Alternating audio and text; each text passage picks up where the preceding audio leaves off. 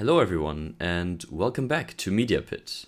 So, today we're talking about the first season of The Invincible show that was created by Skybound Entertainment and was released in early 2021. It's an animated superhero show based on the comic series by the same name. And disclaimer, I've never read any of the Invincible comics, so I can't say anything on faithfulness to the source material or anything in that vein. Also, understand that my assessment of this show's quality will only rely on the actual content of the first season and will not include any extra knowledge from the comics. I saw the first season about 1 year after its release, and I heard some great things about it from critics and friends as well. So I always kept it on my radar, and then I finally watched it in a total of 3 days. So yeah, let's get straight into it and talk about Invincible.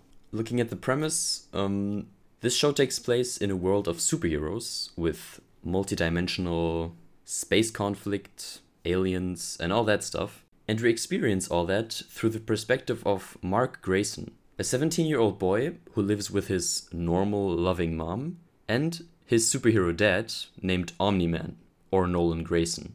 And in the first episode, Mark gets his superpowers that he inherited from his dad, who, by the way, is the most powerful being on planet Earth. And throughout this first season, he comes to learn how to be a superhero and, how to act, how to do all that good stuff, how to save people and go on missions. It's kind of an origin story in that sense. And he soon gets introduced to all the other superheroes on Earth and starts working with them to defeat many different criminals, robots, and aliens. Meanwhile, he also struggles between his superhero life and his personal responsibilities in terms of friends, girlfriend, etc. And that's basically the premise. Pretty basic superhero stuff, right? So, let's go through every episode and highlight certain things that I want to talk about. And at the end, I will sum up the show as a whole, what I think it does well, and what I think it does poorly. The first episode starts with 2 random guards at the White House, just talking about personal stuff. And then out of nowhere, there's a mini earthquake, and 2 giant bald blue dudes with guns come out of the ground. And they start attacking the White House, because they want to kill the president or something. But don't you worry, because the Guardians of the Globe come in to save the day. And while we're at it, this must be just a straight up parody of the Justice League. You've got like War Woman, Martian Man, Red Rush, Darkwing, Aquarus. Like, come on, it's pretty obvious. But I actually quite like that they work with that level of awareness. And I think getting introduced to all these copycat heroes does a pretty good job of communicating to the audience that, in a strange way, this will not be a generic superhero show. I mean, taking a look at the meta, there's no way that that cast of characters could have been around for the entirety of the season. And I think most people are aware of that. So I think this is a pretty welcome way of satire, I guess. And so they have a big fight with these 2 blue guys, which are called the Mauler twins. And they also save civilians in the process. You know, basic superhero stuff. And we also get introduced to Omni-Man, as he's helping the heroes. This first superhero fight sequence is actually pretty well done. We get a great idea of the heroes' different powers, and the action choreography isn't bad at all. And then we get introduced to the Grayson family, more precisely Mark and his mother, casually talking about the current attack as it's being broadcasted on TV. This is a pretty nice way of establishing the frequency and the regularity at which such threats take place in this world. In this world, superheroes and supervillains are seen as just a normal thing that's clearly just part of everyday life. And then Omni-Man comes flying in from the garden, and they talk about how Mark should be getting his powers soon, because at least for now, there has been no sign of them. I think it's pretty ridiculous that Omni-Man is supposed to have a secret identity, and that no one notices that Nolan Grayson looks oddly similar to him. I'll get back to that, but for now, we get a glimpse of Mark's school life. We are introduced to his gay best friend, William. They talk about the attack in the White House. And then a guy who looks like your typical high school bully schmuck harasses and creeps up on a girl named Amber. Mark doesn't like that and steps in, and he gets his ass beat. But Amber thanks him for standing up for her. So then Mark is at his job, taking out the trash, and he accidentally throws one of the trash bags like 5,000 feet up in the air, which means his powers have kicked in. Awesome. So then we are at the dinner table, and Mark and his mother Debbie talk a bit. And then there's this one little detail that I really appreciate. Nolan, aka Omni-Man, speeds in from the side, and he apologizes for being late. And at the moment he speeds in, the wine glass of Debbie almost tips over, but she very casually catches it, without even looking or being surprised. It's a pretty cool and subtle way to show the casual nature of such a dinner situation for this family. You can tell how used Mark's mom is to that whole superhero thing. And I love subtle details like that, especially if they tell you something relevant about the characters or the story. And then Mark tells them about discovering his powers, and Nolan says that they will train tomorrow.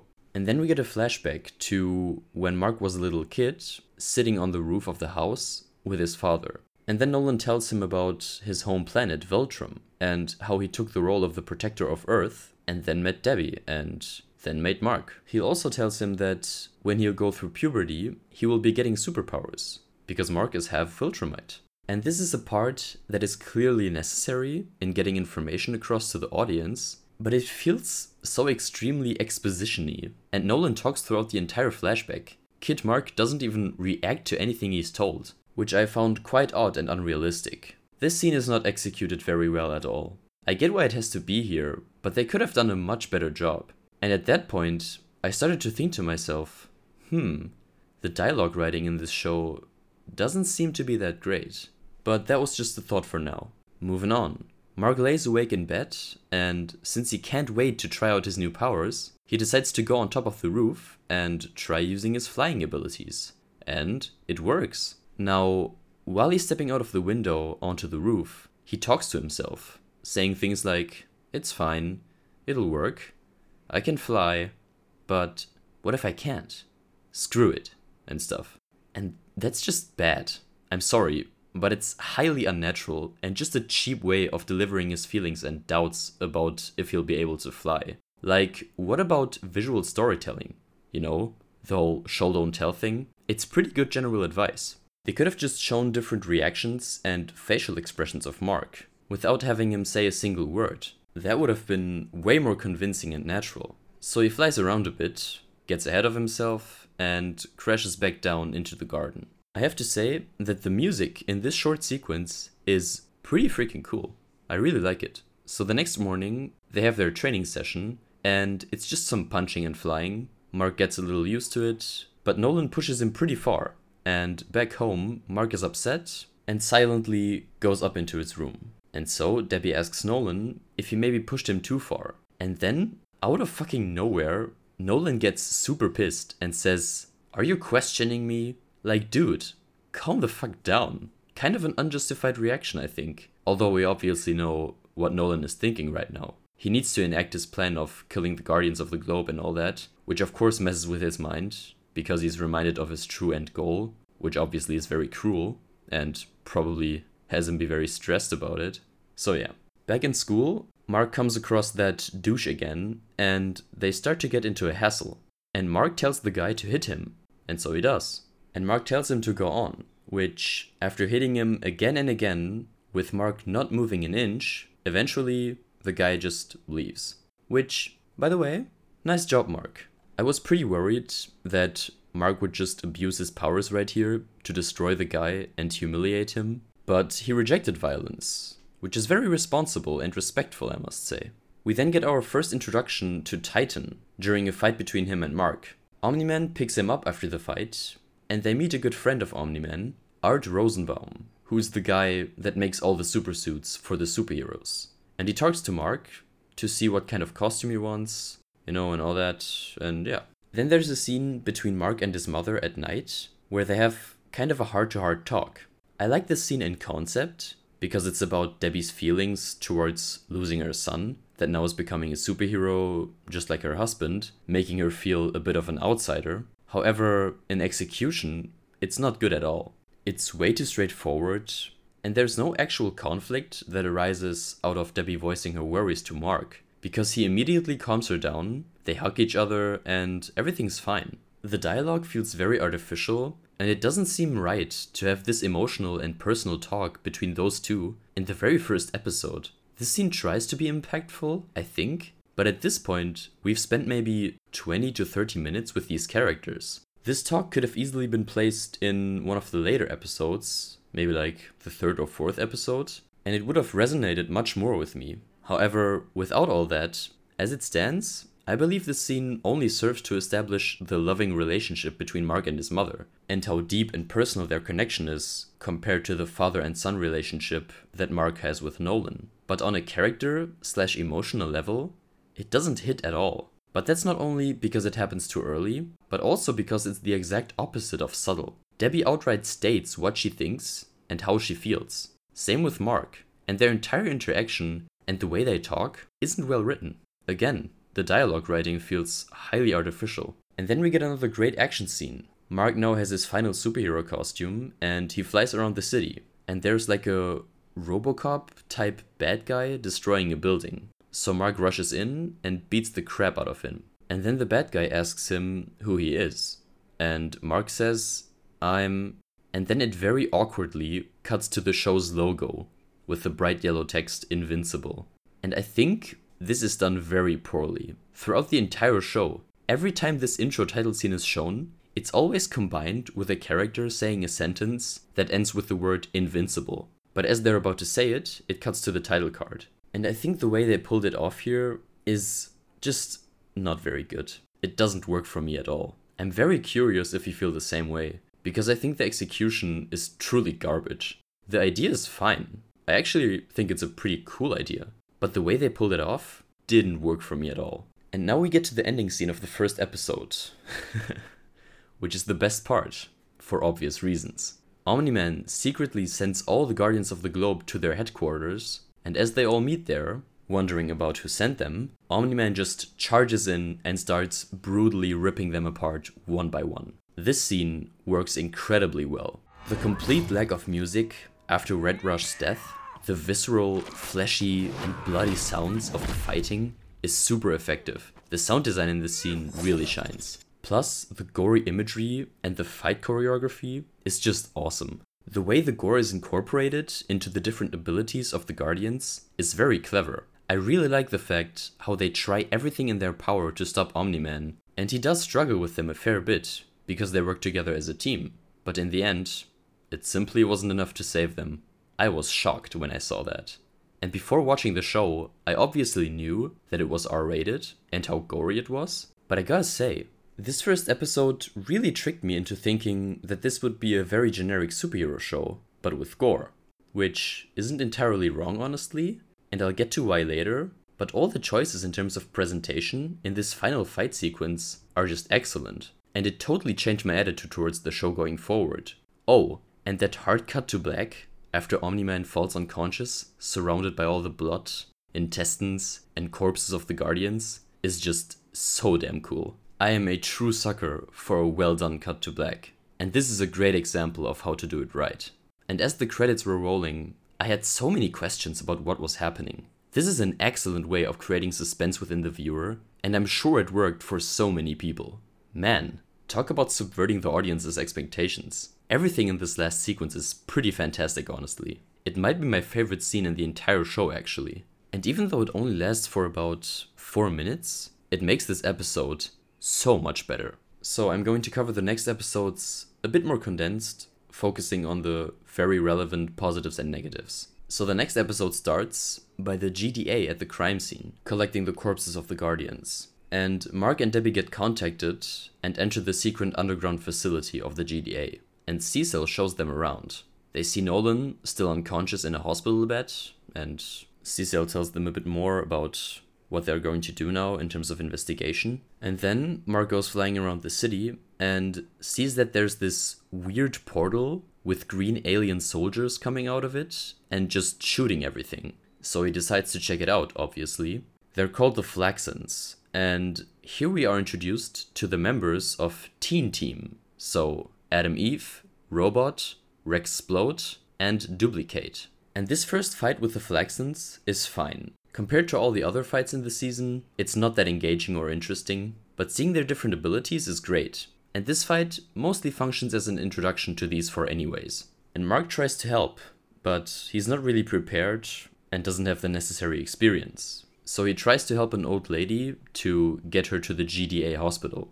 Going back to the fight between Teen Team and the Flaxons, I think it's super contrived that at the exact moment when they are about to kill all four of them, they start aging like crazy and leave instantly. If the Flaxons only had half a minute more, they would have destroyed all of them. And to me personally, this part also wasn't all that tension-filled or suspenseful, because it was fairly obvious that these characters wouldn't be killed by these stupid green goblin guys. And the explanation they give for this is that time on Earth passes way faster compared to their planet, which means that they only can exist on Earth for a very short time frame, or else they will just all age to nothing. I don't think that checks out in terms of rules of space-time, because how is only their age affected by that? Also, the fact that they suddenly just start to grow old and fall unconscious just like that, without any hint of them aging before that point, is kinda stupid. I mean, I don't know how these aliens age. Maybe they are perfectly fit and don't age at all until they hit like 80 and then they immediately fall apart. I guess that could be the case. Otherwise, that would be pretty dumb. And even in that case, it would be pretty stupid. And the next day, we get a conversation between Mark and Adam Eve, because Mark recognizes her being a student in his school. So he approaches her and they talk about the fight. And Adam Eve talks a bit about how being a superhero works, and she introduces him to her team in their headquarters. And in between, we also get introduced to Damien Darkblood, the red demon detective from Hell, who I think is an awesome character. He's a very fun addition to all these other unique characters. We also get our first hints at school that Amber might be interested in Mark. And then, 2 days later, these fucking Flaxons attack the city again, at the exact same spot as before. And this is pretty ridiculous. During the first attack, over 300 citizens were killed. I find it a bit ridiculous that the GDA or anyone else didn't make sure to secure the area and close off this part of the city entirely. It's 2 days later, and there are already cars on the streets and people walking around. Are these people the biggest idiots on Earth? 2 days after a tragic giant alien attack, they just decide to go out again? And to the exact spot where all these people died? You can't tell me that isn't incredibly stupid. Plus, how is no other superhero team helping them out? They are only 5, and these fuckers are responsible for hundreds of dead civilians. I really can't get behind that. Maybe they're all busy fighting other threats? No idea. And these dudes again start blowing up citizens, buildings and cars. And the teen team plus Mark start fighting them. And this time, all of them are wearing an Apple Watch that somehow stops their rapid aging while they're on Earth. Okay. The second fight also isn't that great. The only real difference is that Mark is now fighting with them, and the Flaxons have more tanks and bigger laser guns and shit. And again, Teen Team is almost going to die, but then Mark gets some Viltrumite adrenaline rush and destroys them and their Apple Watches together with Teen Team. So the Flaxons flee again through their portal. It's pretty much the exact same way the first fight went 2 days ago. And afterwards, we get some family time between Nolan, Mark and Debbie in the GDA hospital. And Mark unfortunately finds out that the old lady he rescued from the Flaxons invasion died. Sad. And then we get to the space fight between Mark and that Cyclops dude, where they communicate telepathically, somehow. One thing about that fight I find pretty weird is Mark needs to hold his breath the entire time he's in space, while fighting this dude. And he easily manages to hold his breath for super long, even while he's getting punched by the Cyclops guy. I think his name is Alan. And they also talk afterwards. So I'm pretty sure Mark spent at minimum 30 minutes in space holding his breath, without any practice beforehand. What about his progression in learning how to fly? Why does he need to only practice some of his abilities, and the others just seem to be already perfectly developed from the get-go? Although I must say, their conversation afterwards is pretty humorous, with Alan falsely traveling to Earth and stuff. I kinda like that. And then we get a third fucking attack of the Flaxons. And again, why in the absolute heck are there still people walking around and cars on the streets? And Robot also predicts that the city will be lost, so he suggests to fucking nuke it.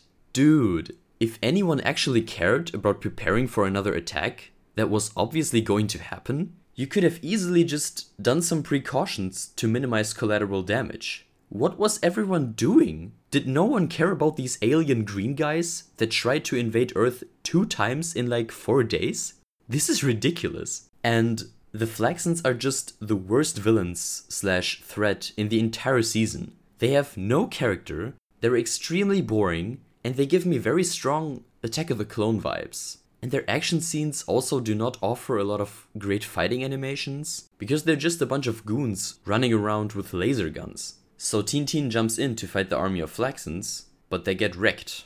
And again, Mark is about to be killed by that guy in the giant robot suit, but again, right before that, Omni-Man comes in and completely destroys the entire army of Flaxens in a few seconds, which for me personally was very satisfying to see. And then we get a pretty great final sequence of Omni-Man flying into the portal of the Flaxens, and then, while he's on their home planet, outright commits a genocide on them, which was pretty dark, but also very satisfying to witness. Because these guys are truly the most awful and horrible villains of the entire season. And I also like the red color grading of the scene. And this scene gives us some additional hints at Omni-Man's dark side. So yeah, this episode is not that good, I think. The action is not even close to the same level compared to the other episodes. And the Flaxens are just very bad villains in general. They are super generic, and the entire logistics behind their 3 attacks on the city are just so dumb. The best part, I think, is the fight and the conversation between Mark and Alan in space. And of course, the final scene with Omni-Man completely obliterating the Flaxens' home planet. So, getting to episode 3. At the beginning of the 3rd episode, we get the big funeral service for the Guardians of the Globe, and Omni-Man holds a speech in honor of them. And he later runs into Damien Darkblood, which gets him a bit suspicious on the fact that he might be under observation by the GDA. And we get our first flirty interaction between Mark and Amber on the phone, which I quite like, honestly. I really enjoy their dynamic between the very confident Amber and Mark trying not to be the extremely awkward guy that he is. Afterwards, we get that well-known scene of Adam Eve catching Rex and Duplicate doing the cheating thing, obviously with 3 of Kate as well, and she gets very upset. Honestly, I find that scene a bit too edgy for the sake of edgy, if you know what I mean. I don't know a lot about Duplicate as a character, but I think it's pretty weird that she would do that stuff with Rex. I just had a very different impression of her, I guess. And I don't think that this scene is funny at all. It's kind of just there. But yeah, let's move on. Now, we have the best part of the episode, which is the competition between all the big heroes to be picked for the new Guardians of the Globe team. We get some pretty nice fight scenes between some of the new heroes, which are then picked for the new Guardians team. And there's also that one pretty funny scene between Rex and Monster Girl, plus their small fight. We also get some pretty good character interactions between the newly picked Guardians trying to establish a team mentality, and it doesn't really work that well. It's a nice way to show us how each of them is thinking and how they behave. Pretty good stuff. And I also just enjoy conflict in general between people. It's kind of stupid if they just all seem to get along super well. And now we have the first date between Mark and Amber. It's a little awkward, mostly because of Mark, but then he needs to leave to fight Dr. Seismic together with Adam Eve. And they have a big fight in the mountains. This Dr. Seismic guy is such a ridiculous villain. His abilities are quite cool, and the fight he has with Mark and Eve is also pretty cool. Much better than anything concerning the Flaxens. But it's still just filler content. There's nothing that comes of this fight, and it only serves the purpose of Mark having to leave his date. And we get a conversation between Rex and Eve. He tries to apologize to her and asks her to take him back, but she doesn't, which I think is a great choice. I was quite worried that she would actually take him back, just because he did that little firework and dropped that, honestly, pretty half-assed apology. And then we get the final big scene of the Mauler twins being in a super prison of the GDA and breaking out of the facility. And one very stupid thing I just have to mention is when a group of armed guards shoot at them with machine guns, they shield themselves with some piece they tore from a wall. And first of all the bullets can't go through that shield. And second, the fucking shield only covers their upper bodies. Their legs are completely unprotected. The only thing these guards must have done is aim a little lower at their legs as they were moving forward, and they wouldn't have broken free. And even seconds afterwards, there are many opportunities for the guards to just straight up shoot the twins, but they don't shoot them, they just run away. You can see it on screen if you're watching the YouTube version. It's pretty contrived. These guards are comedically stupid. And then, when the twins exit the prison and get outside, there's that one huge automatic laser gun, like a turret, and the original of the twins kicks the clone in the back, so it gets shot by the gun. And he starts charging towards the gun, using the clone as a body shield. And he very conveniently doesn't get hit by any of the many laser blasts the gun fires at him. Another thing is that the body of the clone takes many of the laser blasts, but the same laser blasts seconds previously easily went through the clone's body. So as soon as the body functions as a shield, it can suddenly block the laser shots? Stupid.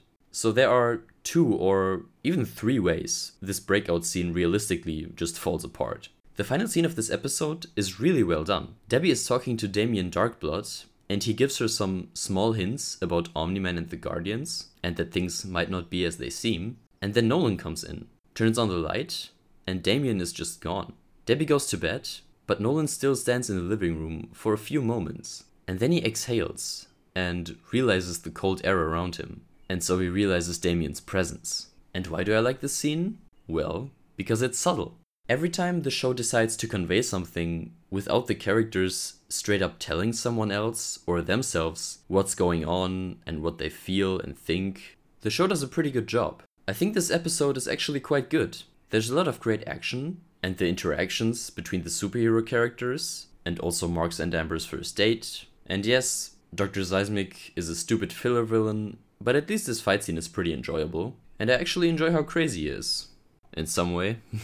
Episode 4. So in this one, we get a lot of character development. Mark and Nolan fly to Mount Everest and talk about Nolan's past. Debbie is starting to grow a bit suspicious of the death of the Guardians, especially because of the detective work of Damien Darkblood. And Mark spends more time with Amber. The original Mauler twin creates a new clone for himself in some abandoned place, and Damien Darkblood continues his investigations on Omni-Man, which I don't know why, but I really like all of his scenes. He's just very cool. And there's that whole Mars mission where Mark needs to make sure that the astronauts are safe, which makes up the bulk of the episode. So the astronauts get lost, because he doesn't pay attention.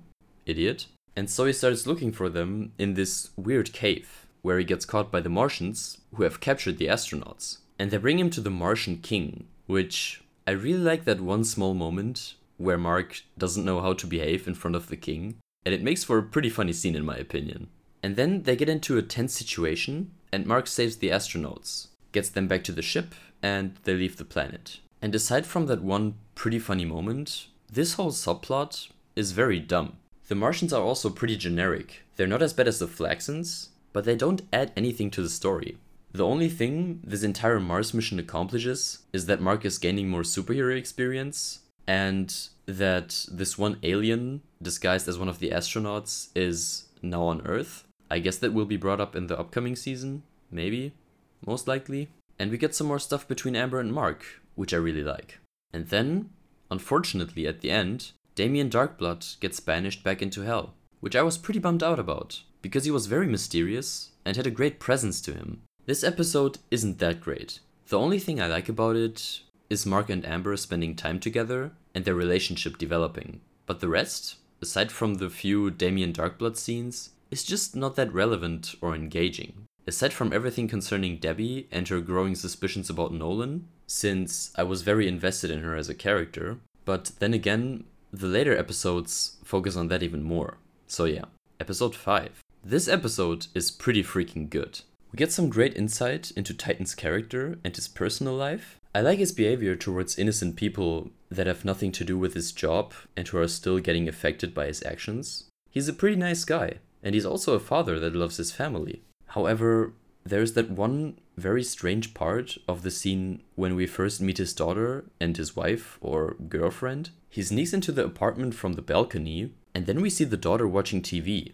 And at that point, it's pretty obvious that this is his family. But for some reason, the show decides to add some tense music right before he's about to go up to his daughter and hug her. I'm pretty sure no one who watched this scene was thinking that he was about to assassinate the kid or something. It was super evident that this was his family. Why did they even try to make us think that he was going to do something bad to her? Pretty misplaced in my eyes. And we also get some tension in Mark's and Amber's relationship, because he's always late and can't be a good boyfriend to her, which obviously makes her pretty upset.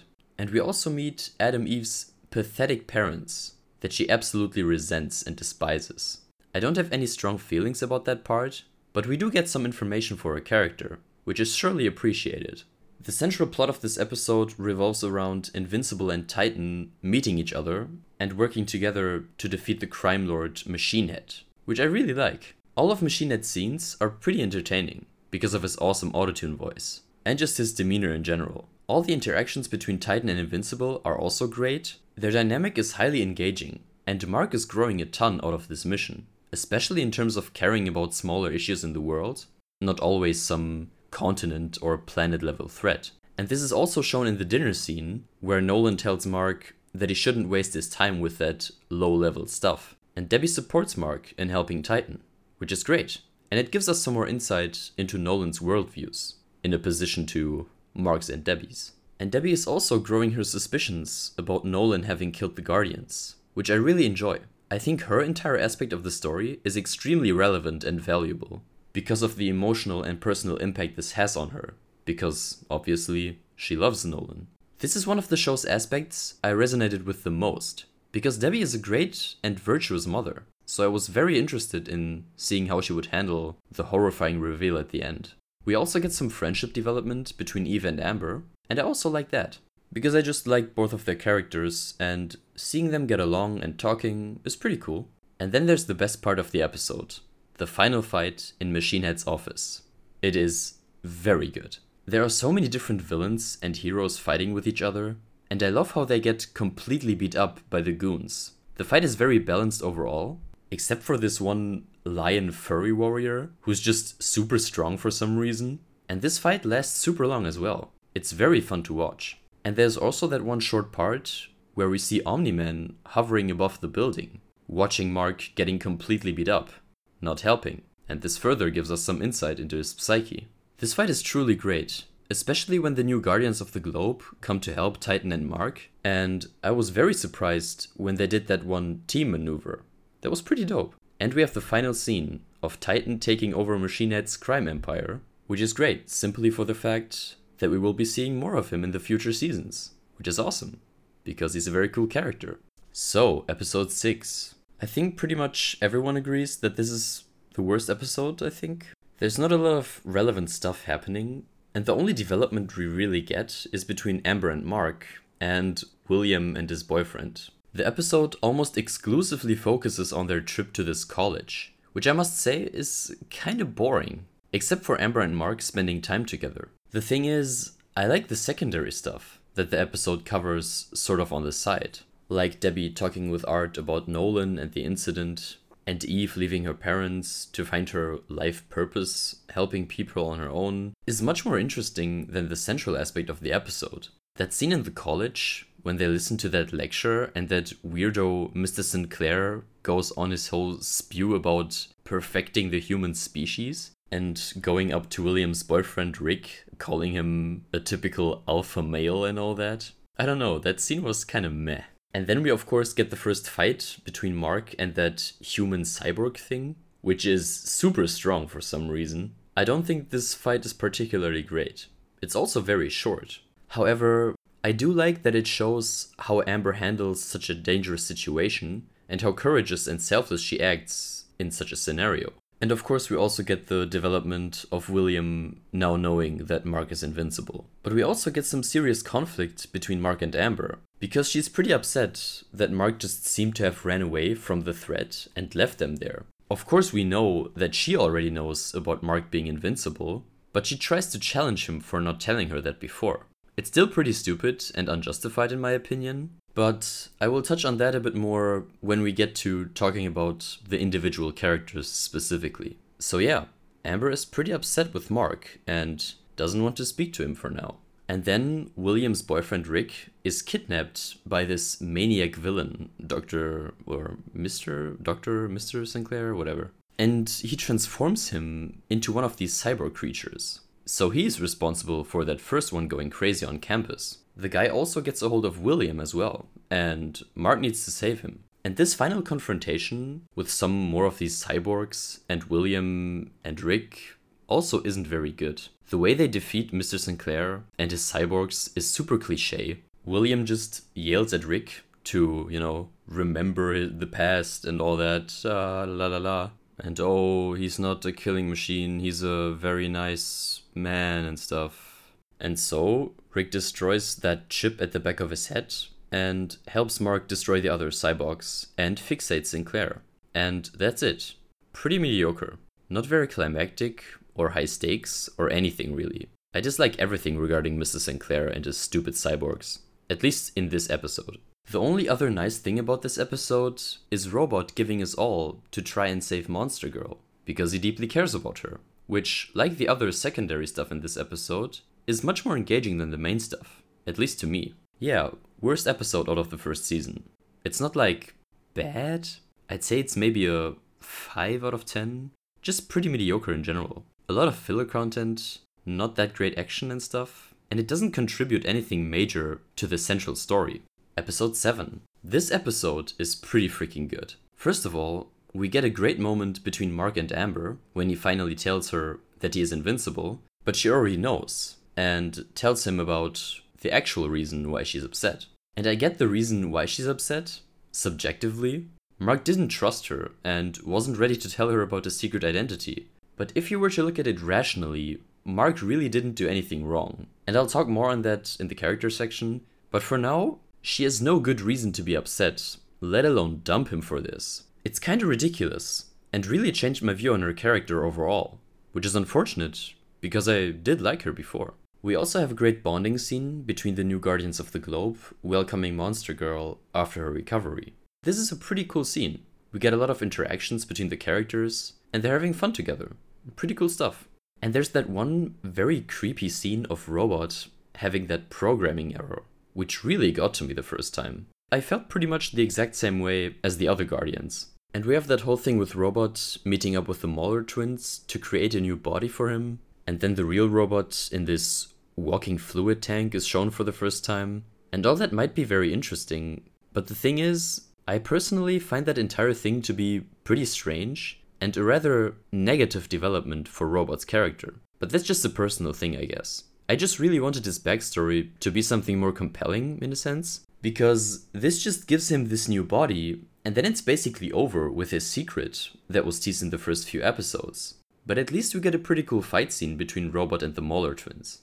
Nolan is at the top of the mountain, practicing his speech to Mark, which is a great little character moment. And then there's the scene of Omni-Man completely massacring Cecil's soldiers and destroying their spy base. Omni-Man plus gore is always a pretty good combination. Meanwhile, Robot shows up to the Guardian's base with his new body, and they all are obviously pretty weirded out by what he's telling them. Especially Rex is going completely crazy, which I really like. His reaction to this is the most entertaining and funny moment of his, because it's for sure the most understandable. I really felt for him. In all of his other scenes, he's just a straight up jerk, and he still is in this one, but here, there's actually a very good reason for it. And now comes the best part of the episode. Cecil and the GDA trying to stop Nolan from reaching Mark. And there's this one line by Cecil when Nolan destroys that huge satellite. $400 million for the world's most expensive nosebleed.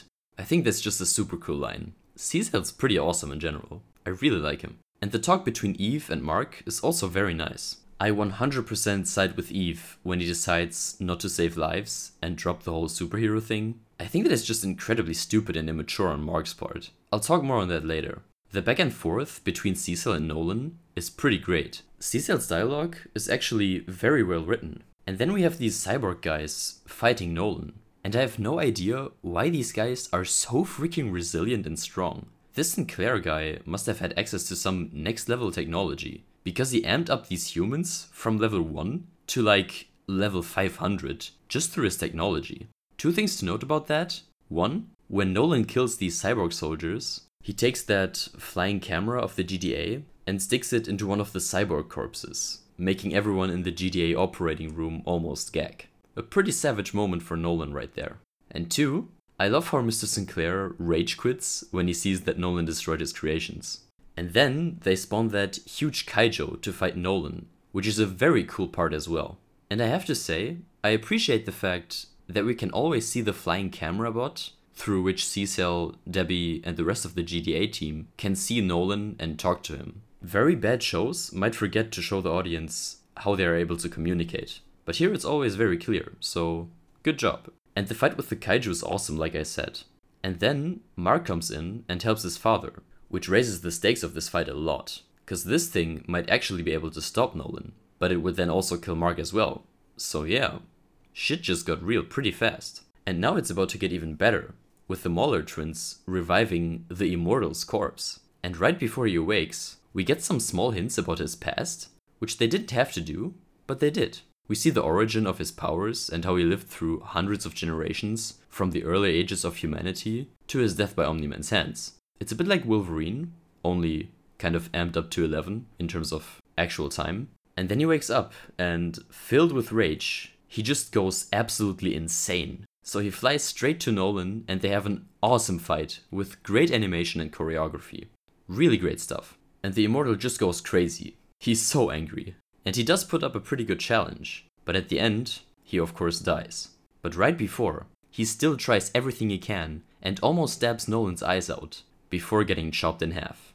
And Mark sees this, and we end on a great cliffhanger with Nolan slowly hovering to Mark, saying, "Mark, we need to talk." Pretty freaking great episode. Episode 8.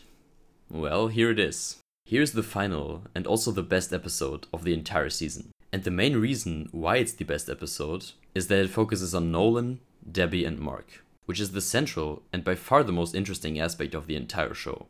Before I start praising this episode, I need to talk about one thing that I find pretty strange and a bit stupid as well. It's the flashbacks where you see the Viltrumites fighting and killing each other until at the end, only the strongest 50% of the species are left. And it's super chaotic and Hunger Games-like, but I don't think that this is the best way to artificially create natural selection to have only the strongest ones left.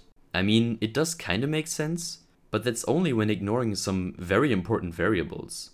Think about it. The goal of this entire species massacre is to select the best Viltrumites to advance the species. You know, social Darwinism in a sense. But how can you guarantee that a very chaotic, everyone versus everyone situation will give you that exact result? Just because one guy is killed by another, that doesn't mean that this guy has superior genes than the guy he killed. Plus, what if someone just got lucky, defeated only a few weak Viltrumites, but didn't get attacked by the other ones, and survived the entire battle until the 50% were dead? How exactly are they able to tell that the ones who survived this brutal selection process are the ones with the best genes for strength, health, intelligence, etc.? I don't think by just throwing everyone in this huge battle and seeing which Viltrumites come out on top would carry that result. If their main goal is advancing and growing their empire throughout the entire universe, they would need more than just the strongest Viltrumites to do so. What about strategic planning? What about logistics, organization and stuff? Having only the strongest Viltrumites remain and the weak ones killed probably won't lead to the best combination of diversified expertises. I really don't get why they came up with this idea. And how did they even decide on this? What made them think that this was a good way to advance the species? Was everyone just fine with potentially losing their lives that lasts thousands of years just for that? What was their civilization like before that point? What led to this selection process? And who decided to go about it that way? Were they a direct democracy? Anarchy? Monarchy? Given what we know about how advanced their species is, compared to almost any other species in the universe, how did they not come up with a much better method to advance the species? We can see in the flashbacks how much of an advanced society they are, at least in terms of technology and infrastructure. Building all of that must have required some great collective effort and a very efficient political system. So why is the next logical step to this to just murder the weak 50% of the population? And besides, why exactly 50%? Was that the number they decided on before starting this global battle? Or did it just happen to be that half of the population was much weaker than the other one? And if the Viltrumites have such differing power levels, how would the super strong ones not have dominated society before that selection process in the first place? If we look at our species, this wouldn't work with humans, because genetically we aren't that different from one another in terms of power level, only that if we were to do this, then like 99% of men would only survive, because men are just physically stronger than women. This doesn't seem to be the case for the Viltrumites though, so yeah. But the flashback makes it seem like there is a clear part of the Viltrum population that was just way superior to the rest, which I can't really believe. But then again, maybe we will find out more about them in the following seasons. I hope so, cause these are Omni-Man's people. This is what he is. I'm sure the comics give way more information on their society and stuff, but given everything we know so far on basis of this show, these guys basically are just insanely strong, cold-blooded maniacs that somehow managed to create an almost perfect society before they decided to kill half their population for the sake of becoming a galactic empire? That's just silly. Also, how do they procreate? Because if they do it like humans, I cannot understand why Nolan is so apathetic about Mark now and when he was a kid. Wouldn't it be beneficial for the survival of your species to love your Viltrumite kid as a Viltrumite parent? This is all so weird. Anyway, let's talk about the good stuff now.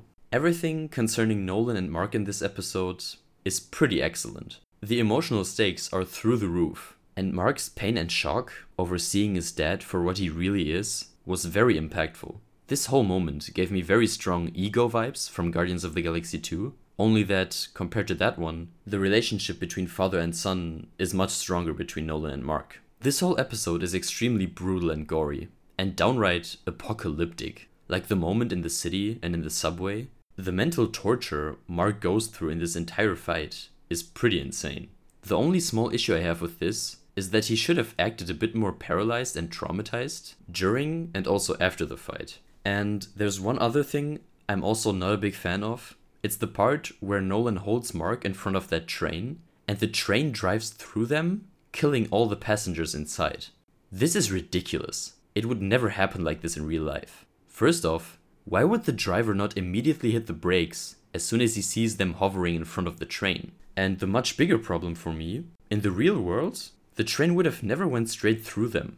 It would have collapsed with Nolan and Mark on impact, and then would have just stopped. This scene is just here to be gory and shocking, but because this is the only thing it cares about, it disregards any sense of realism.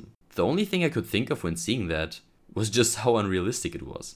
And even if we were to accept that stuff, why the hell does Mark extend his arms and legs as the train is driving through them and all the passengers are being killed? It honestly looks like he's actively trying to kill more of them by doing this. Why not make yourself and your hitbox as small as possible so you can spare more lives? I don't get it. This is just stupid. Aside all that though, Mark's hopeless effort to save the people around him while Nolan is causing a complete apocalypse is very tragic to watch. I cannot imagine how Debbie feels while witnessing all of this. She must be in so much emotional agony. I really felt for her the entire episode. Another thing to point out are the very short moments of doubt and hesitation in Nolan's demeanor. It does a pretty good job at showing the weaker, more compassionate father side of him, which is weak, but still present within him. My personal favorite moment of the entire episode is right before the end of the fight. Nolan is beating him to a pulp, blood all over both of them. And as he's punching him again and again, it cuts to a flashback of Mark playing baseball with Debbie and Nolan watching him. First of all, the transition is very well done. And this flashback is the strongest representation of Nolan's warm and loving side. The match cut from young Mark's smiling face in the flashback to his totally destroyed and beat up face in the present is also great. And as Nolan is screaming at Mark, saying, "Everyone and everything you know will be gone. What will you have after 500 years? And then, with tears in his eyes, Mark answers, "You, Dad. I'd still have you."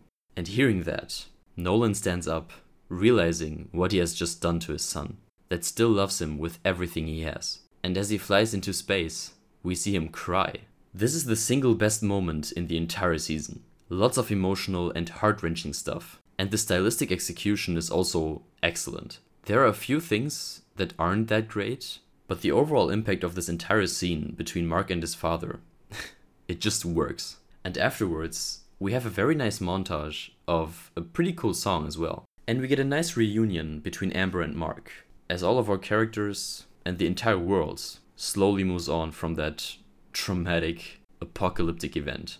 And there's the last scene in the season, the final conversation between Mark and that Cyclops guy Alan, and another montage, teasing some things that might be on the rise for the future seasons. One last tiny detail though I just have to mention because, that's just who I am, is the moment when Mark flies into space and meets Ellen. As soon as he leaves Earth's orbit, his clothes melt away and reveal his costume underneath. But hold on a second. That doesn't make any sense. First of all, why the hell would he just evaporate his clothes like that? He could have just left them somewhere on the ground before flying off.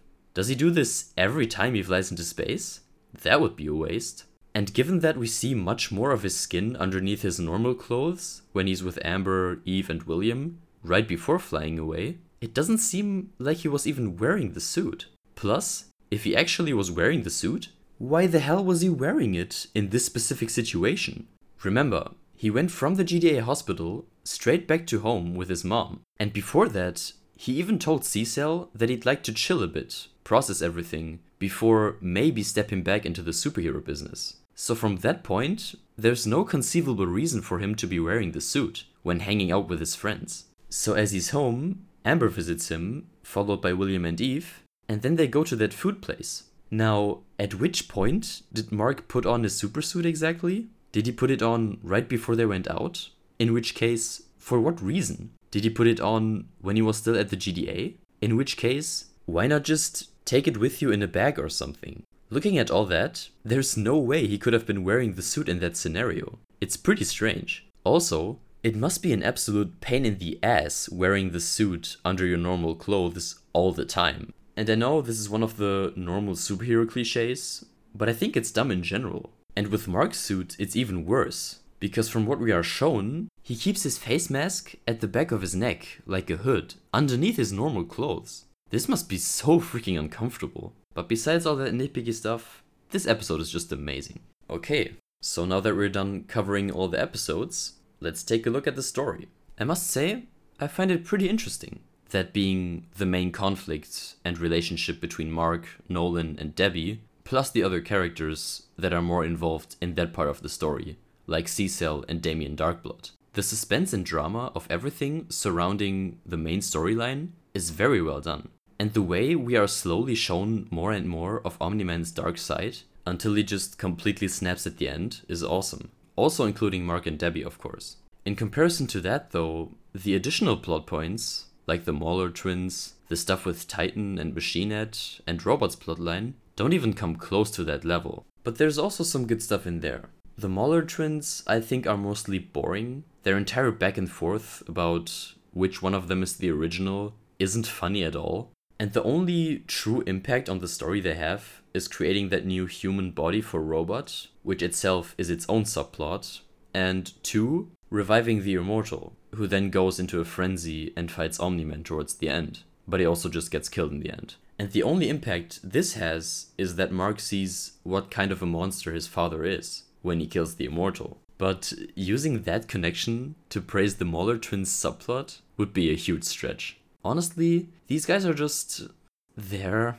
Whenever the show cut to those two doing stuff, my interest was almost non-existent, especially when they were on their own. That one very small Mars plotline is basically just one episode. It was kinda meh, I guess. Like I said, it's pretty funny to me, and what happened to that one astronaut is still left up in the air, so it might or might not be story relevant in the end. But yeah, besides that, this is just straight up filler. The Titan subplot is much better, I think. I really like Titan's character, and I'm pretty interested in where they're going to take him next. In terms of storytelling, there's not a lot of praiseworthy things in this subplot. However, I really like that Mark learns to care about small people as well, not just always focusing on aliens trying to destroy the world.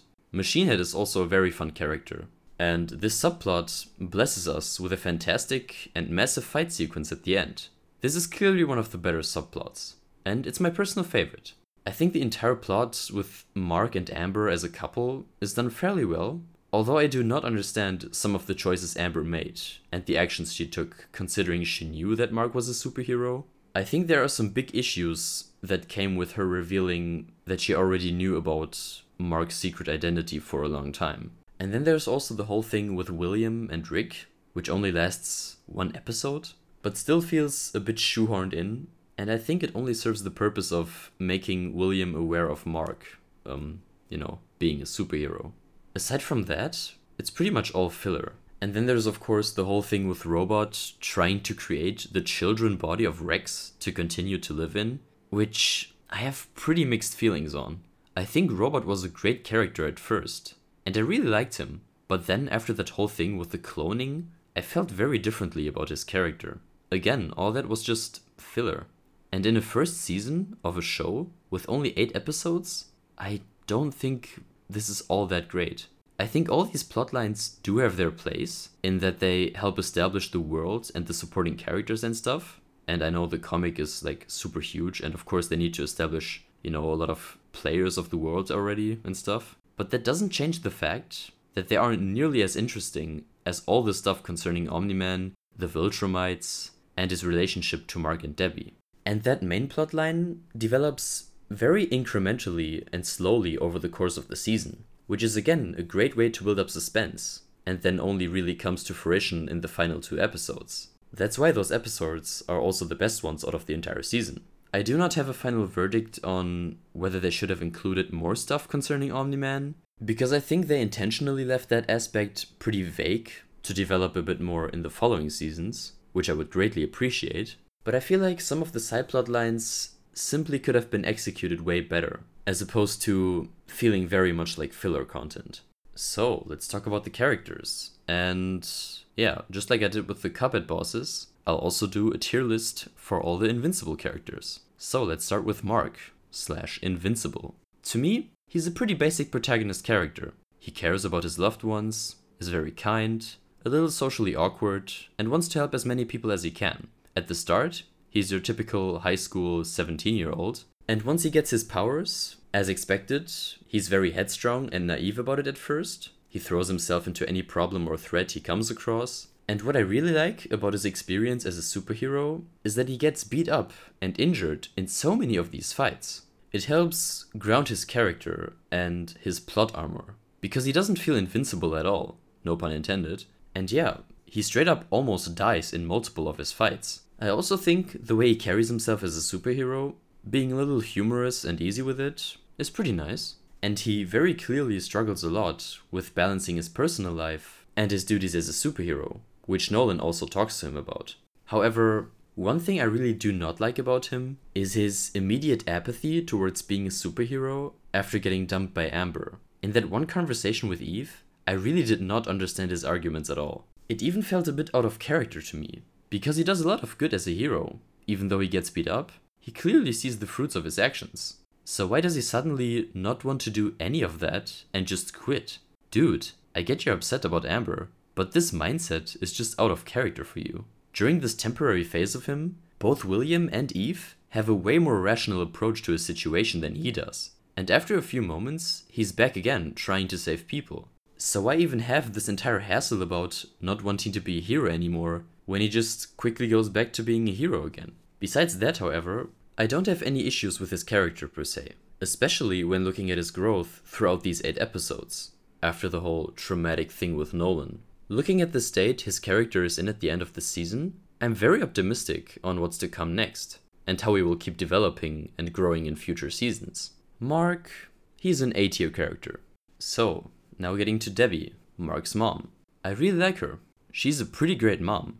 Every interaction she has with Mark is really great, and although I'm not a fan of the dialogue writing in many scenes, the things she says and the way she carries herself is just very likable and admirable in my eyes. My favorite moments of her is the one in the first episode at night, where she tells Mark to stop training and come inside. He refuses and says, "Make me," and she responds with, "Does that make you feel strong? To know I can't physically make you do something?" Pretty great answer. There's also the time where she encourages Mark to go on that Mars mission, because it's great to keep people safe, and that many people will tell him how to use his powers, but that at the end, it's his decision to make, and that he needs to decide what kind of hero he wants to be, which is just a great message and a very healthy mindset for a parent to have. It's also totally in contrast with Nolan, who always tells Mark that he needs to focus on bigger things, and that such little issues are beneath him. And the one time at the dinner table, where she goes against Nolan's opinion on helping the community with defeating Machine Head. She tells Mark that helping someone is never beneath him, again reinforcing the ideal of using his powers to help as many people as he can. In fact, in many aspects, she does remind me a lot of Aunt May in Spider-Man No Way Home. And even aside from her virtuous personality, the mental suffering she experiences, which keeps growing with each episode, adds another layer to her character that I really enjoy. Debbie goes through her own small arc concerning her acknowledgement of the true dark side of her husband, and it's pretty great. Every time the show cuts to her, I was immediately invested, and I think most people can really empathize with her. All around, she's a very nice piece of the series. And even though she doesn't have a huge impact on the plot overall, she for sure makes the dynamic between Mark and Nolan much more emotionally resonant. She's an A-tier character as well. Now we get to Nolan / Omni-Man. Well, he's the best character in the entire show. And this mainly stems from his mysterious nature and the fact that he is a cold, brutal creature of destruction.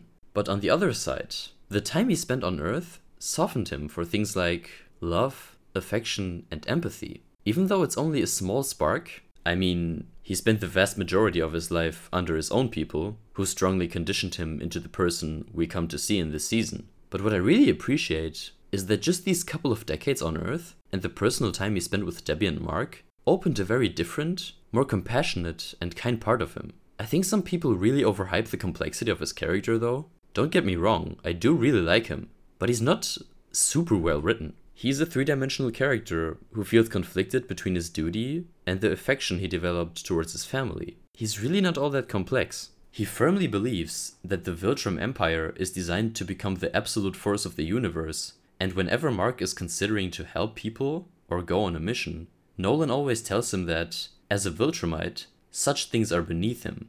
And we've got the whole berserker element to his personality, where he becomes this completely apathetic, savage, and merciless killing machine, which gives us some of the best scenes in the entire show.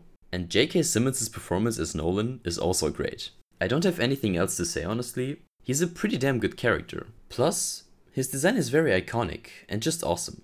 I really love his mustache, and actually, the first time I saw a picture of him, without having seen the show or even heard of the show, I thought, oh, so this is a superhero version of J. Jonah Jameson from Spider-Man, right? Not kidding, that was actually what I thought. So yeah, anyway, Omni-Man, S tier. Adam Eve. She's pretty cool, I think. The only thing I really have no idea about is why the hell she was dating Rex for so freaking long. Seeing how reasonable and confident she is, I'm very puzzled by their relationship. However, aside from that, I think she's a great person. She serves her role in the teen team pretty well, and if I understand her powers correctly, she's pretty freaking OP. Almost like a watered down version of Doctor Strange. And soon, she grows disliking the regular way of being a superhero in this world, so she decides to drop her old superhero identity and start helping people independently, which is awesome. Throughout the season, all her conversations make Eve seem like a very reasonable and intelligent person, besides that thing with Rex. And I think overall, they did a pretty good job at giving her her own small arc, going against the status quo and doing that whole superhero thing on her own way, which is great. I like the fact that she decides to do things her own way. In the plot, she mainly functions as Mark's introduction into being a superhero, and also sometimes as a general voice of reason, like in episode 7 for example.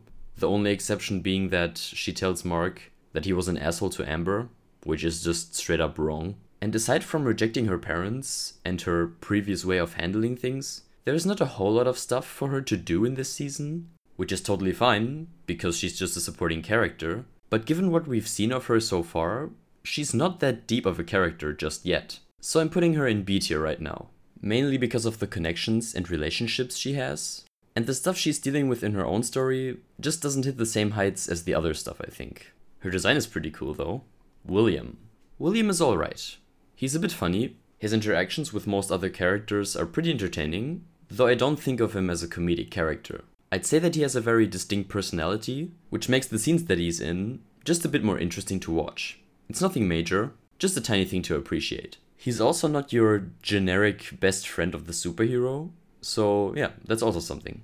That's the only positive thing I can really say about his character, because he's not all that relevant in the story besides episode 6, which also is the worst episode of the entire season. And just like Eve, he thinks that Mark was a terrible boyfriend to Amber, which again is just false. His entire relationship with Rick also wasn't that engaging. Although we do see that even if he's physically very weak, he's got a lot of courage. For example, when he distracts the cyborg soldier from killing Rick, and when he goes into the dark sewers just to look for him, even though it's clearly very dangerous down there. I like him, but he doesn't really develop as a character in any way. The story also doesn't require that, but this makes him one of the lesser developed characters.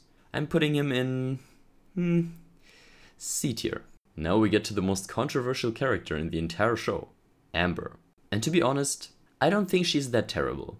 Overall, she's just a very selfless, virtuous, and respectable person. She's confident, stands up for herself and Mark against that douche in school, and she helps to feed the homeless, knows every one of their names, and so on. She's a pretty great person overall. However, there is one very big issue with her character. Her reaction to Mark telling her about his superhero identity.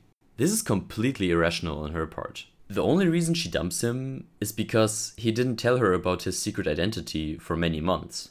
But first of all, he was still spending time with her and made many obvious signs that he's serious about their relationship. Amber knows that Mark loves her, and she also does, I'd assume. So why on earth is she so upset about him always lying to her when it came to his superhero identity? Unlike most people, I can kind of get behind Amber's thought process, or at least I can understand why she would feel frustrated that Mark doesn't tell her. It's partially about trust, but I think it's also annoyance. Think about it. If your partner was hiding something from you that you already knew for many weeks, but every time you both spend time together, your partner just keeps finding excuses not to talk about it and keeps lying to you, of course you would feel a bit betrayed. If you were to look at it in a vacuum, Amber's reaction does make sense, but how she decides to act on that annoyance is just a bit much. Considering how well their relationship went so far, and the fact that Mark tries his best to help people and also spend time with her, I really do not understand her decision to dump him right here. From all we know about her, she's a very intelligent and reasonable person, so she should be aware of Mark's commitment to their relationship. But no, I guess she just can't deal with a liar, no matter the circumstances. She also doesn't undergo any significant character development, which I don't have a huge problem with, but I think when she took him back, she should have apologized to Mark for being so stubborn. If it wasn't for that weird reaction to Mark telling her that he's invincible, she would be a B, maybe even an A tier character. But unfortunately, she's a C tier character. It's truly a bummer, because before their breakup, I really liked her, and very much enjoyed all the scenes they had together. And I still like her. Who knows? Maybe she'll be a much better character in the next season. I'm pretty sure she will be. It would be strange if the writers mess her up like that again. Cecil. Cecil's awesome, man. I love his always serious and a bit tired demeanor. His voice actor is also great. He's a very calculated and cold person, but he's also highly intelligent and rational. I really appreciate that he puts the safety of the world at the very top of his priorities at all times, and every decision he makes reinforces that principle of his. Again, his voice, man.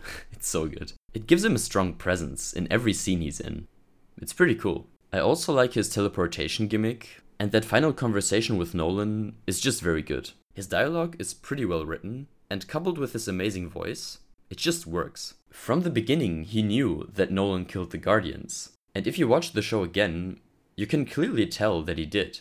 And this makes rewatching all of his scenes with that knowledge even cooler, I think. This doesn't give him any extra points in terms of character, but I still think it's cool. And although he's not super deep or complex, he's for sure one of my personal favorites. A tier. Robot. The early Robot I like quite a bit. He delivers some very humorous lines at points, and his calm, factual, and of course robotic behavior works very well with the rest of the Guardians. I also like his design. The strong orange and the green eyes. It's very eye-catching for sure. And he was very mysterious in the first episodes. You didn't really know what he was up to, and that ambiguous factor was super awesome to me. Because you knew that he was a good guy, and that he was concerned with helping people, but on the other side, he freed the Mauler twins from prison. So I personally was extremely curious what he was up to. I would have loved it if they kept the reveal of his plan and his real self for the next season. The resolution to his plotline came a bit too fast for my liking. It seems like his character doesn't have a lot of room to grow from here. Plus, I think the final reveal would have been much more resonant if we got to know Robot a bit more for a longer period of time. Yeah, Robot's awesome. B tier. So we now get to Rudolph Rudy Connors, which is the new version of Robot. And as soon as Robot became this dude, I pretty much tapped out. I really don't like the real version of Robot. I think the story of how he becomes this new version of himself is pretty good actually. The entire cloning thing is a very nice idea. It's just a shame that it was a little rushed, at least to me. However, what I do not like at all is the physical appearance of Rudolph. He looks so stupid, and his voice also doesn't fit his background at all. I can't quite put my finger on the reason why I cannot stand him, but he's just off. I'm basically of the same opinion as Monster Girl and all the other Guardians. It was incredibly naive for him to think that they would easily be super supportive of what he did. And I just missed the old Robot. He made a great addition to the team, both in terms of appearance and diversity of characters. And now we have this weird 11-year-old toddler. I really don't like that at all, I'm sorry. D tier. Fuck that guy. Rex.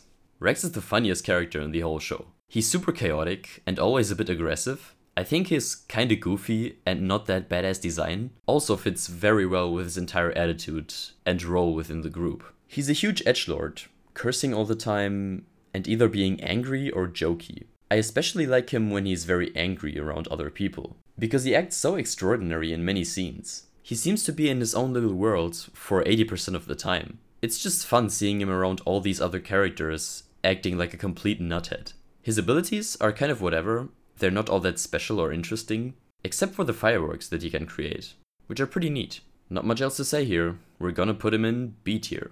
So, we get to Duplicate. And I really don't have much to say about her at all. She seems very likable and nice most times, although there's also that thing with Rex, which was just a total dick move, pun intended.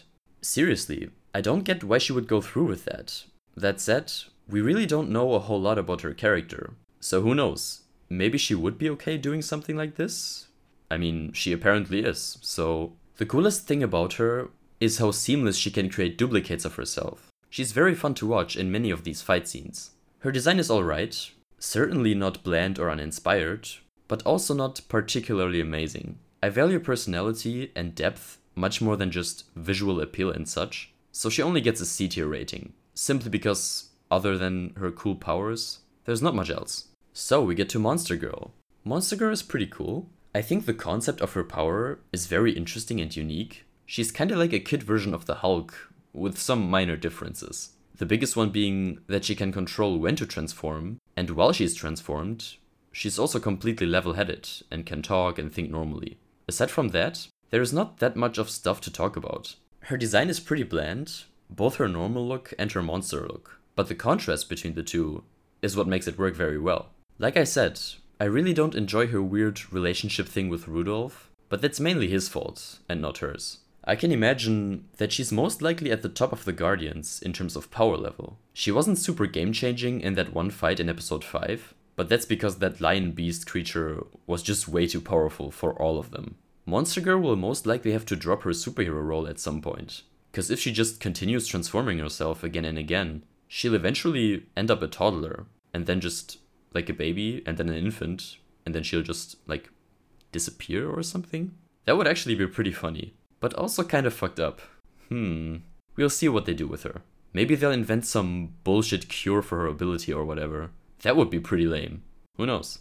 If we get to know her more in the next seasons, then I will gladly put her in B tier. But I think C tier is good for now.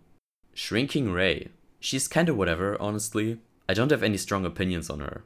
Her design is fine. Her ability is probably the coolest part. But besides that, she gets the least amount of development, interactions, and screen time from all of the Guardians. And from the few lines of dialogue we get from her, I didn't get any unique impressions or anything. Just that she likes working out, I guess? Yeah, C tier. I'd almost put her in D tier, but just because she's so bland. Still, I think she's fine. I don't think she's as bad as Rudolph, who I actually have a problem with. So yeah. Next we have Black Samson. I really like this guy. He has much more experience than the rest of the new Guardians, because he was a formal member of the original Guardians of the Globe. And you can tell, the things he says regarding teamwork and certain principles that a hero should have, I find pretty cool. He strikes me as a very virtuous and strong-willed person that follows his own principles and doesn't deviate from his path. At first, he thinks of all the new members as immature and naive, but as they spend more time together as a team, he grows to like all of them. I'd love to be friends with this guy. His power is not really explored, because he only gets them back after that big fight in episode 5, but his design is pretty cool. Gold just fits super well with black skin for some reason. It looks great. B tier for Black Samson. Damien Darkblood. He is so freaking cool. Every scene that's dedicated to him is just awesome. He's so different from the rest of the characters. And the fact that he's a demon detective from hell? Come on, that's just a dope concept. And he's very mysterious too. He appears and disappears whenever he wants to, and doesn't speak normally, which makes him and his aura even more unique. I really appreciate all the different characteristics and elements they put in this character. From his motivation of seeking redemption for his soul by solving mysteries for the human worlds, to the cold atmosphere he creates around him. It's very well done. I would have loved a subplot of him trying to figure out this case to the end, like sort of a mini detective arc. That would have been great. I'm very glad that he's part of this season. His scenes are all great, like I said, he's a dope character. A tier character. He's not nearly as developed as someone like Adam E, for example, but what we are given of him is enough to see how cool of a character he is. Art Rosenbaum? Not much to say about him. He's the best buddy of Nolan, and he makes the suits for all the superheroes. He seems to be a nice guy, but the main thing that makes him work is that one scene where he hangs out with Nolan on the roof, and they drink some beers. That's a pretty good scene. And also the one with Debbie in the final episode, I like quite a bit. But aside from his relationship to the Graysons, there's like almost nothing to say. And even that connection isn't fleshed out that extremely well. It's still fine, but I'll put him in C tier. Alan the Alien.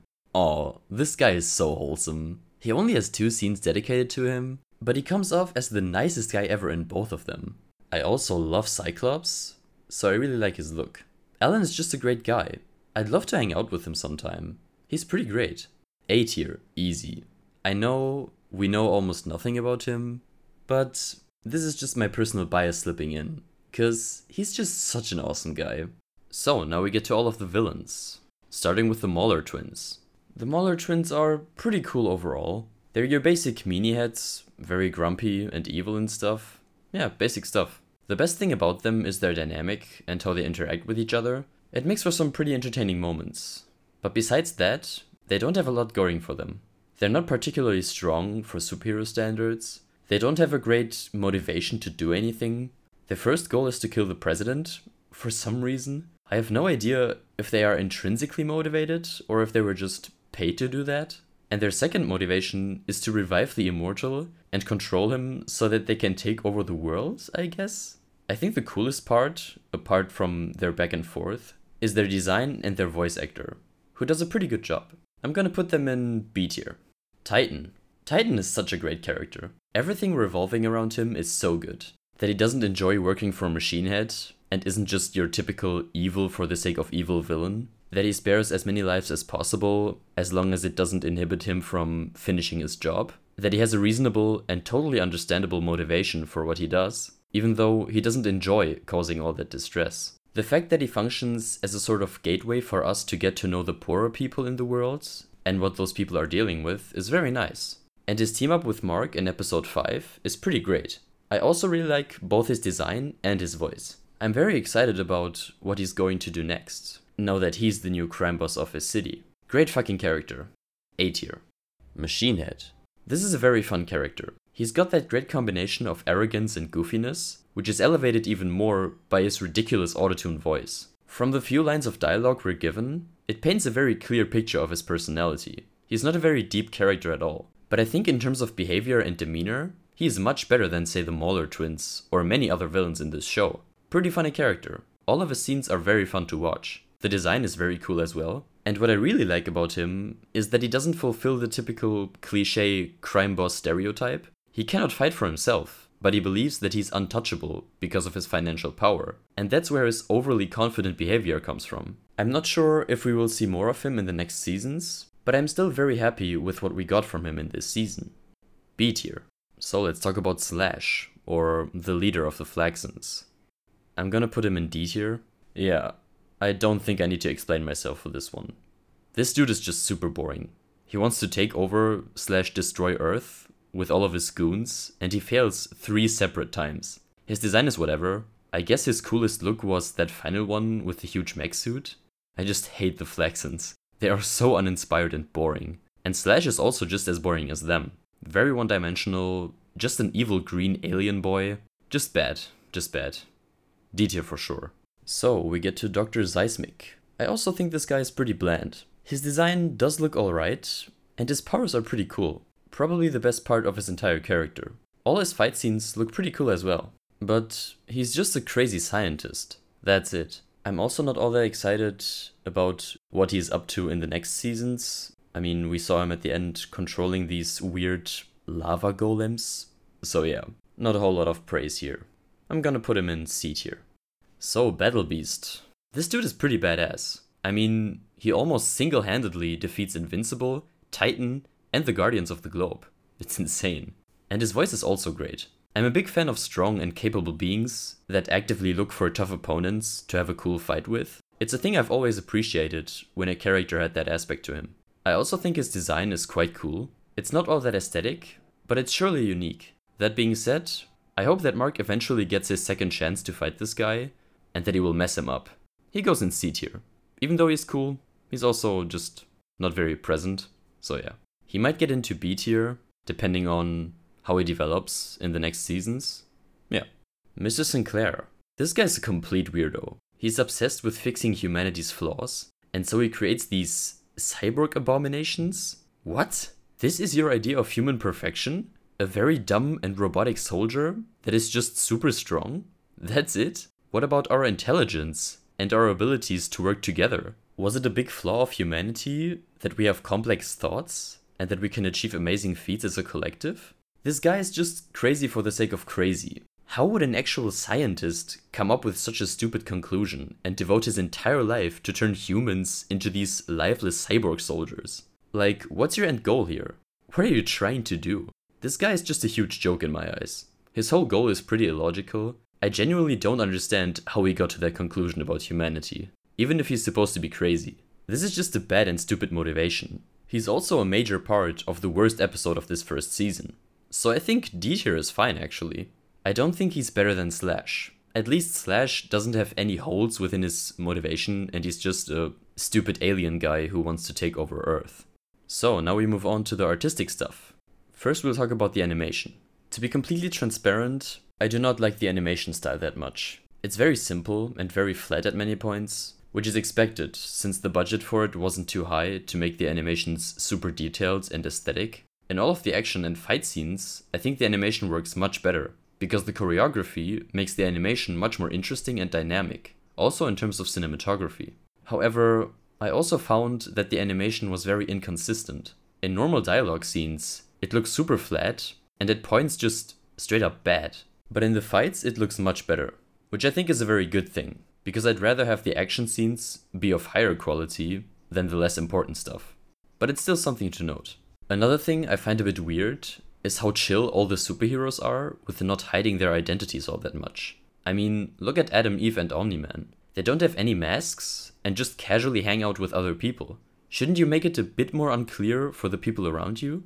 I mean, heroes in this world are full-on A-list celebrities, and I don't think that you can just rely on the top-down effect of people not noticing that they're talking to a superhero just because they don't expect them to hang out there. This psychological effect will surely prevent some of that, but I don't think they should rely on that and be a bit more careful about their secret identity. I also would like to know if there are any other heroes fighting threats in other countries of the world. Given how many threats seem to pop up all the time, there should be way more heroes around. Maybe we'll get to see some more of them in later seasons? Who knows? So the music is actually quite good.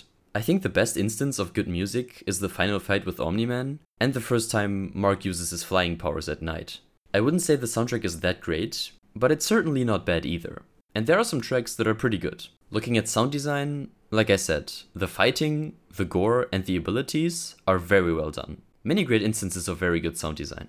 So my final score for this very first season of Invincible is a 6 out of 10. Some pretty great things, some bad ones as well. Everything revolving around Nolan, Mark, and Debbie is definitely the best part. And all the rest, unfortunately, seems a bit like filler. Of course, it serves to develop the world and its characters, but all of these subplots range greatly in terms of quality, and most of it isn't all that good. Still, there's a lot to like about this season, and if you like that kind of superhero stuff, I'd encourage you to give Invincible a watch. Although you've probably already done that. I hope so. It doesn't take very long to watch. Like I said, I watched it in 3 days. And for all the mediocre and downright bad stuff in it, the highs surely make up for that. For the YouTube watchers, feel free to leave all your thoughts about this show in the comments. I'm very interested in what you guys think. And yeah, that's been it for this episode. I hope you guys enjoyed, and I'll see you in the next one.